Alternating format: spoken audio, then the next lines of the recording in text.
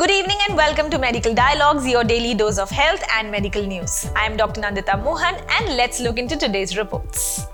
Children with type 2 diabetes have a higher risk of developing retinopathy than those with type 1 diabetes. Diabetes is a very common chronic disease of childhood characterized by chronic hyperglycemia with end organ damage that often results in the microvascular triad of nephropathy, neuropathy and retinopathy. The ocular sequence of type 1 diabetes and the adult onset type 2 diabetes have very well described. Very little is known concerning the progression of diabetic retinopathy among children with type 2 diabetes despite its increasing prevalence in the recent years.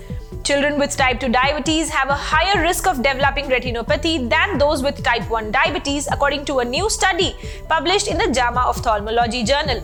In this population-based cohort of children diagnosed with diabetes during a 50-year period, patients with type 2 diabetes developed vision-threatening retinopathy after a shorter diabetes duration and at a higher rate than children with type 1 diabetes. These findings suggest that to prevent serious ocular complications, children with type 2 diabetes may require ophthalmoscopic evaluations at least as frequently as more frequently than children with type 1 diabetes. That's all for today. Stay safe. Never miss a medical update from Medical Dialogues. Like, subscribe, and press the bell icon.